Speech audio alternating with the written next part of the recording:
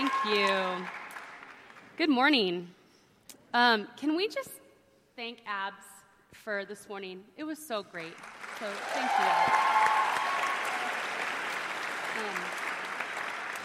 you. It really is such a privilege that we have to be able to pause in our rhythm and routine and obligations 3 times a week to gather together and to lean into God's Word.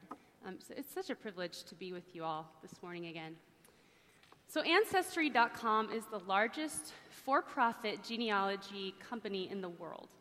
As of November 2018, the company claimed to provide access to approximately 10 billion historical records, to have 3 million paying subscribers, and to have sold 14 million DNA kits. Minimum cost to join is about $150. So people are paying to find out about their ancestors, about their family. Why is that? I think it's because we know that understanding our families actually help us understand ourselves. Our families shape us in irreplaceable ways. And this is true because God is the one who designed the family, and he designed the family to form us and to shape us. This is true for me. When I think of family, I think of growing up as a pastor's kid in Kansas.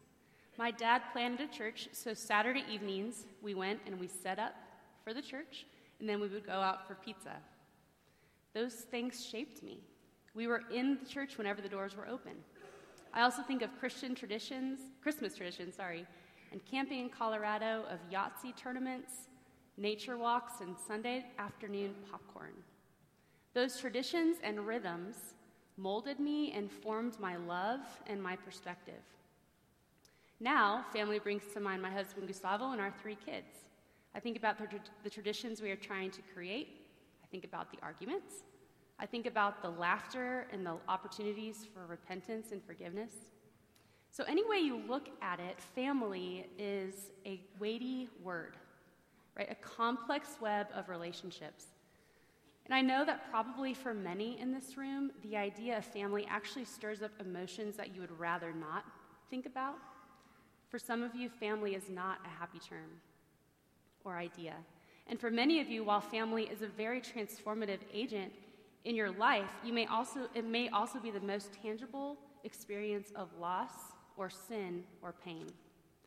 Because it's true that even in the happiest of families, sin wreaks havoc. It's in the context of our family where our sin, our selfishness, our greed, and our anger are often most evident and unfiltered. This is true of the families in the Bible, too. Immediately following the tragic disobedience of Eve and Adam, what do we see? We see sin creeping in to sibling relationships. Cain and Abel, Jacob and Esau, Joseph and his brothers. Fast forward a little more, you see competition and jealousy in the story of Leah and Rachel. And then even farther on, think of the parable of the prodigal son and the relationship he had with the older brother. Honestly, when reading through the biblical narrative, it's kind of disconcerting how dysfunctional families are and were. So it should surprise us a little, or maybe even a lot, that God would use family language when talking about his plan to fix the things that are broken. It starts at the beginning. When God blesses Adam and Eve, he talks about offspring. Noah's family is saved through the flood. At the heart of the Abrahamic covenant is the promise of a multitude of children. And we see that multitude, right? It's spared through the famine, through the family of Joseph, and then later they grow in such number that Pharaoh is afraid of them and enslaves them in Egypt. But then soon after that, family history is defined by God's incredible rescue and their inheritance of the promised land. All throughout the biblical grand narrative, we see God's vision for a family that would display his character. He continually preserves and protects and guides and disciplines. Something special must be happening with families. So that's where the tension lies. Why would God use so much family language when families can be so messed up? Why would God desire and design to use families as the agents of redemption? Wouldn't it just be easier to pick and choose individuals and skip all the relational messiness that comes in a family relationship.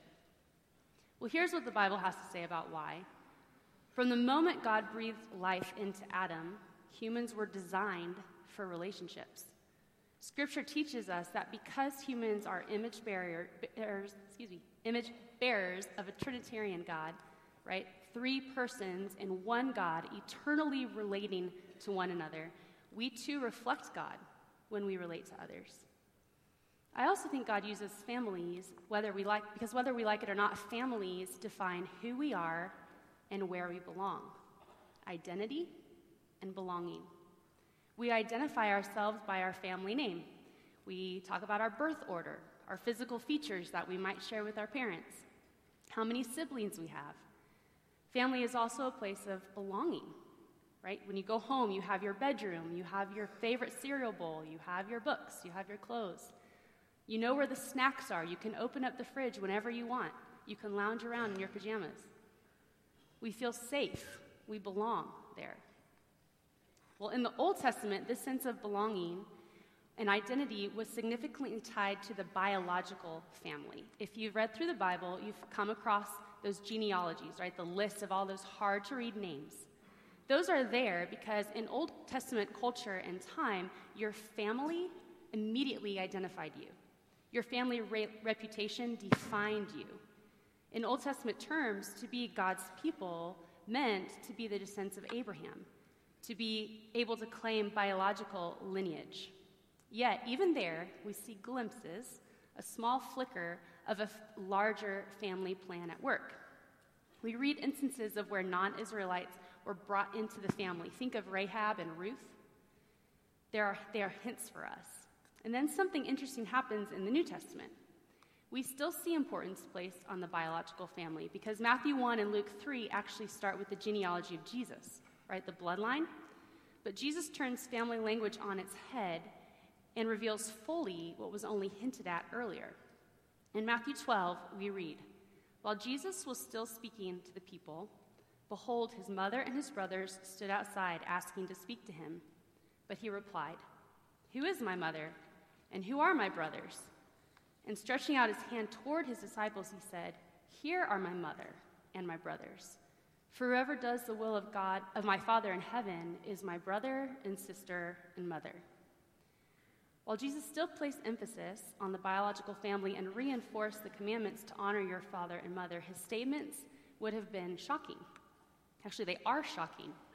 Essentially, Jesus is saying that spiritual family trumps biological family. That our membership in the household of God is where we should find our identity and our belonging. Later, Paul picks up on this idea. In the book of Ephesians, you will read it's full of family language. Here's some examples. Just listen for a second. "Blessed be the God and Father of our Lord Jesus Christ. He predestined us for adoption to himself as sons through Jesus Christ. In him we have obtained an inheritance." In chapter 2, verse 19, Paul writes, "So then, you are no longer strangers and aliens, but you are fellow citizens with the saints and members of the household of God. Be imitators of God as beloved children. For at one time you were darkness, but now you are light in the Lord. Walk as children of light." For those of us with happy families, this is easy for us to understand. The feeling of safety and acceptance and belonging and identity. But for those of us with hard or sin-soaked family stories, it's more difficult to grasp. It's probably even a little bit scary. But the family of God is unlike any earthly family, and that is where our hope lies. Because to be part of the family of God is to be brought in and welcomed into the household on the basis of what Jesus has done. We belong because Jesus belongs. It means that if we are united with Christ, if we have surrendered our life to Jesus, if we have been given a new heart through repentance and faith, then our status in the family of God is the surest, safest, most defining relationship we have ever been in. We have a new identity. It means that Jesus is our older brother, and that all the spiritual blessings that he deserves as the perfect Son of God are now also given to us. It means that regardless of our past family identity, we have a new one, an eternal one. As Eugene Peterson put it, no Christian is an only child. The other day, after correcting my son, he's 5, for a very minor thing, I found him on the couch crying. I sat down next to him and I pulled him in for a hug, and I heard him say, "Am I going to be fired?" I tried to stifle a smile, and then I asked him what he meant. "Am I going to be fired from the family?" He repeated. He had big tears coming down his cheeks. And I'm not sure where he heard that language, but I assured him that you can't be fired from a family when you make a mistake. But I think that's how we often think of the family of God, right? I regularly find myself afraid that God's going to decide that he doesn't want me to be part of his family when he really finds out how prideful or lazy or distracted I am. But we can't be fired from a family. It doesn't work that way. And while our biological families aren't always the best demonstration of this, your status in God's family is never based on how good or how bad you are. Your belonging to and identifying with your new spiritual family has nothing to do with how much you read the Bible, what music you listen to, what you do on the weekends, or where you go to church. Your family name has been earned for you once and for all by Jesus. You are adopted, sealed, and guaranteed a place at the family table. Nothing you do will ever make your Father love you more or less. You are fully known and fully loved as a child of God. No exceptions. However, being part of the family of God does mean that what you do should be consistent with who you are.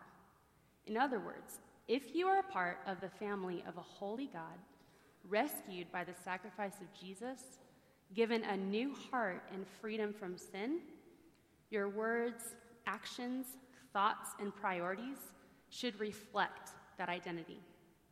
You either live like a loved daughter or son of God, free from slavery and sin, heirs together with Christ, or you live like a child of darkness.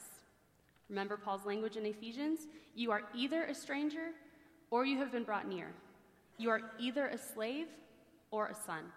The Word of God doesn't really leave a lot of wiggle room here. Holiness matters, and not just because God says so, although that should be enough, but holiness matters because that is how we actually experience what it means to be fully human. When we operate within the boundaries that our Father has placed before us, we flourish. When we don't, we die.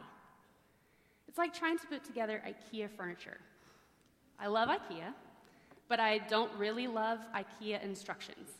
So one time, my husband and I decided that we'd have a go at putting together a dresser without instructions. Let's just say that it wasn't our finest hour as a couple. We had to take it apart a few times before we finally resorted to the instructions, and we found out that if you follow the instructions one by one, you'll have an intelligently designed dresser at the end. But if you disregard the instructions and build it according to your own design, you won't get a dresser, but you will be frustrated. This is a humorous example, but this is actually what sin does. When we claim to be a child of God and yet refuse to submit to the design of our Father, we eventually end up a bunch of random pieces that can't function the way we were designed to function. And we are left aggravated and tired. This is how families are destroyed. You've probably also seen those family rules signs, right? Maybe you have one in your home. They are offered in all kinds of colors, and you can personalize them to include like the family rules that you want to include. Some examples commonly included are choose happiness, make every day count, do your best, say please and thank you. Or my personal favorite, don't wake mom up on a weekend or die. Why are these signs attractive? Why do people hang them and buy them? Because there is an innate understanding that for a family to work, there should be some parameters, some guidelines or suggestions. We need reminders. The same is true for the family of God. We need reminders. We need a code of conduct, if you will. And we have them all over the place in this book. God spends a lot of time dealing with family relationships in here, from Genesis all the way through. We probably memorized some of these verses in Sunday school, and yet we obviously forget because the way we treat each other rarely resembles familial love or sibling concern. One another commands occur about 100 times in 94 New Testament verses. They can be divided into the categories of love and humility and unity, and then there are some random ones about kissing. But I just want to hone in on love for a minute, hopefully bring some application to all of this family talk. John 13:34 says, "A new commandment I give to you, that you love one another. Just as I have loved you, you also are to love one another. By this, all people will know that you are my disciples, if you have love for one another." And we just sang about that. John 15:12, "This is my commandment, that you love one another as I have loved you. Greater love has no one than this, that someone lay down his life for his friends. You are my friends if you do what I command you." What does it mean to love one another? I mean, what does it really mean? We see the word love all over the place, right? I love ice cream. I heart New York. Love makes the world go round. All you need is love. But what does the phrase love one another actually mean here? The passage in John tells us a few things. First, it's not optional. It is a commandment, a rule, a requirement for those in the family of God. Love is not something that you can fall in or out of, and you cannot just do it when you feel like it. It doesn't give any exceptions. It doesn't say to love only those who are easy to love, or who affirm you, or with whom you have common interests. It is an all-encompassing commandment. Second, our model for this constant love is Jesus himself. If we want to know how to love the way a child of God should, we look to Jesus himself. Jesus' love cared nothing for his own reputation. He dined with the most unpopular people. He touched lepers. He befriended the lonely. He listened to children. He confronted sin. He called for repentance. And he died for his enemies. The love of Jesus was anything but warm and fuzzy. His love was intentional, healing, truthful, and it cost him his life, literally. What would it do for this community if we started loving one another the way that Jesus loves us? How would it change the way that we talk about one another? How would it impact the way we date? You date. I don't date anymore, but you date. What would loving like Jesus do on the halls or in the classroom? Would it take away our desire to compare or gossip? Would it embolden us to actually confront one another in love, with truth, with the goal of repentance? Are we willing to die to self in order to love another? Third, loving one another as siblings, as family, has a purpose way bigger than our own little happiness. John tells us that the way we love one another is the way that the world knows who Jesus is. What are we saying about our Heavenly Father, about Jesus, when we are fighting and comparing and using one another for our own satisfaction? Our enemy, Satan, desires nothing more than to destroy our unity and love, because it demolishes our witness and it misrepresents our Savior. Our love for one another actually has kingdom purpose. As you all probably know, today marks the 18th anniversary of 9/11. I remember that day well. I was actually a student here when it happened.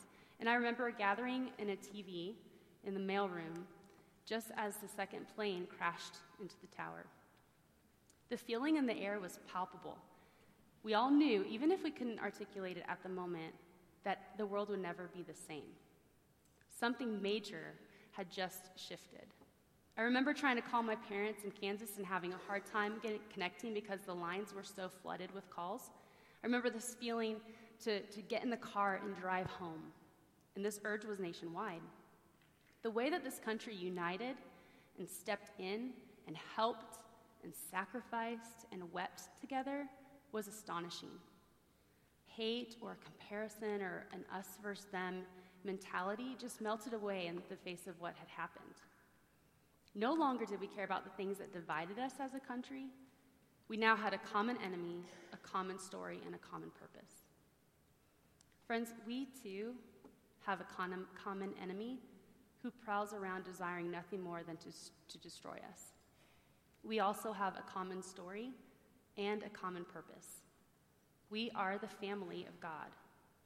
Look around. These are your brothers. These are your sisters. And we are called to love one another the way that Jesus loves us. Will you pray with me?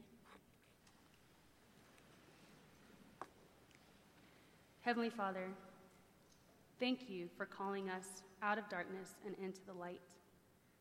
Thank you for rescuing us from slavery, for drawing us near as your children, for adopting us as daughters and sons of God.